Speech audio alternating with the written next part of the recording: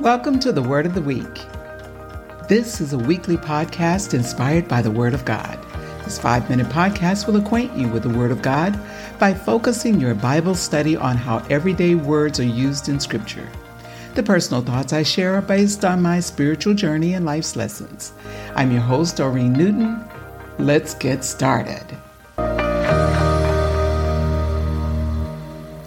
The Word of the Week for the week of November 12, 2023 is healing.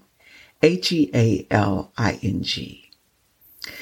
Healing means the process of making or becoming sound, healthy, or whole again. Our scripture comes from Acts 10th chapter, 36 through the 39th verse. He sent the message to the Israelites, proclaiming the good news of peace through Jesus Christ. He is Lord of all.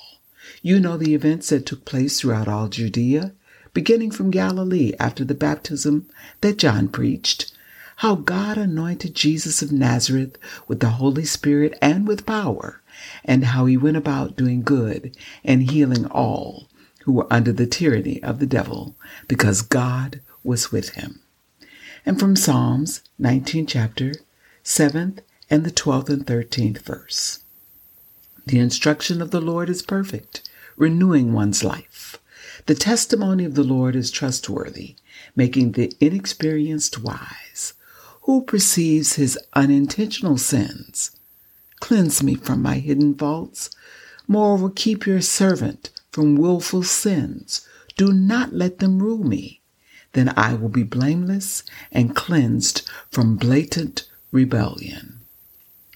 You know, it is utterly amazing how efficiently the body protects against a foreign invader introduced by an injury, virus, or bacteria. In his infinite creative wisdom, Jehovah Rapha, God our healer, has designed elements in the body that activate at once to attack and protect the body from most foreign invaders. And if those internal elements are overwhelmed, God has supplied external remedies that help by supplying relief or boosting the system to aid in healing. All these elements work most efficiently with prayer, diet, rest, and faith that allows God to intervene in supplying healing and restoration to the body. Now, that is not to say that only believers in God can be healed. In fact, every person who has been blessed with the gift of life has been given access to both the internal and external elements needed to heal the body. But complete healing of a body or a mind that has been corrupted by the effects or consequences of sin is best achieved by the divine intervention of God through prayer, repentance, forgiveness, mercy, and grace. For example, when Jesus declared healing for the sinner woman at the well, he told her to go and instructed her to sin no more.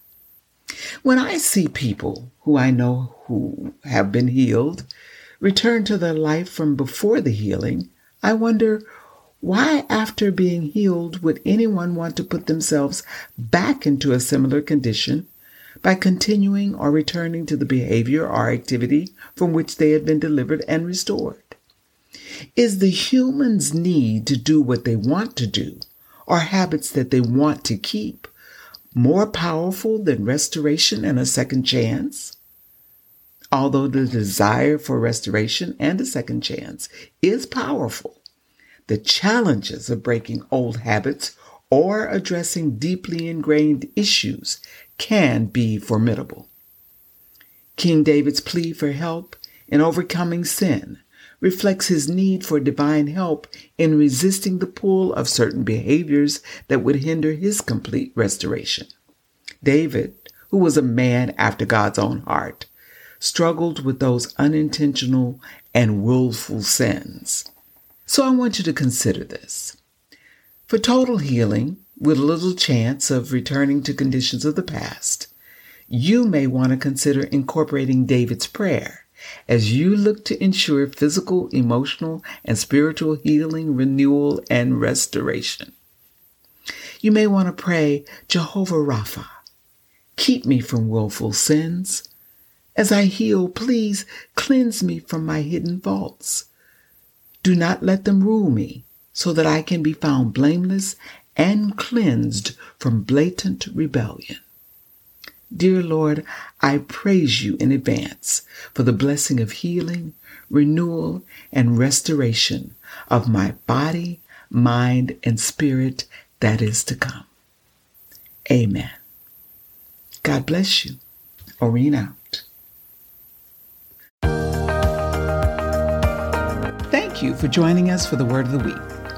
You can subscribe to become a member of the Word of the Week Newton group, which will make you eligible to receive our Word of the Week by email each week, support our show, and give you access to our study journal and other subscriber benefits. You can email me at candonewton@gmail.com. That's candonewton@gmail.com. God bless you. Oreen out.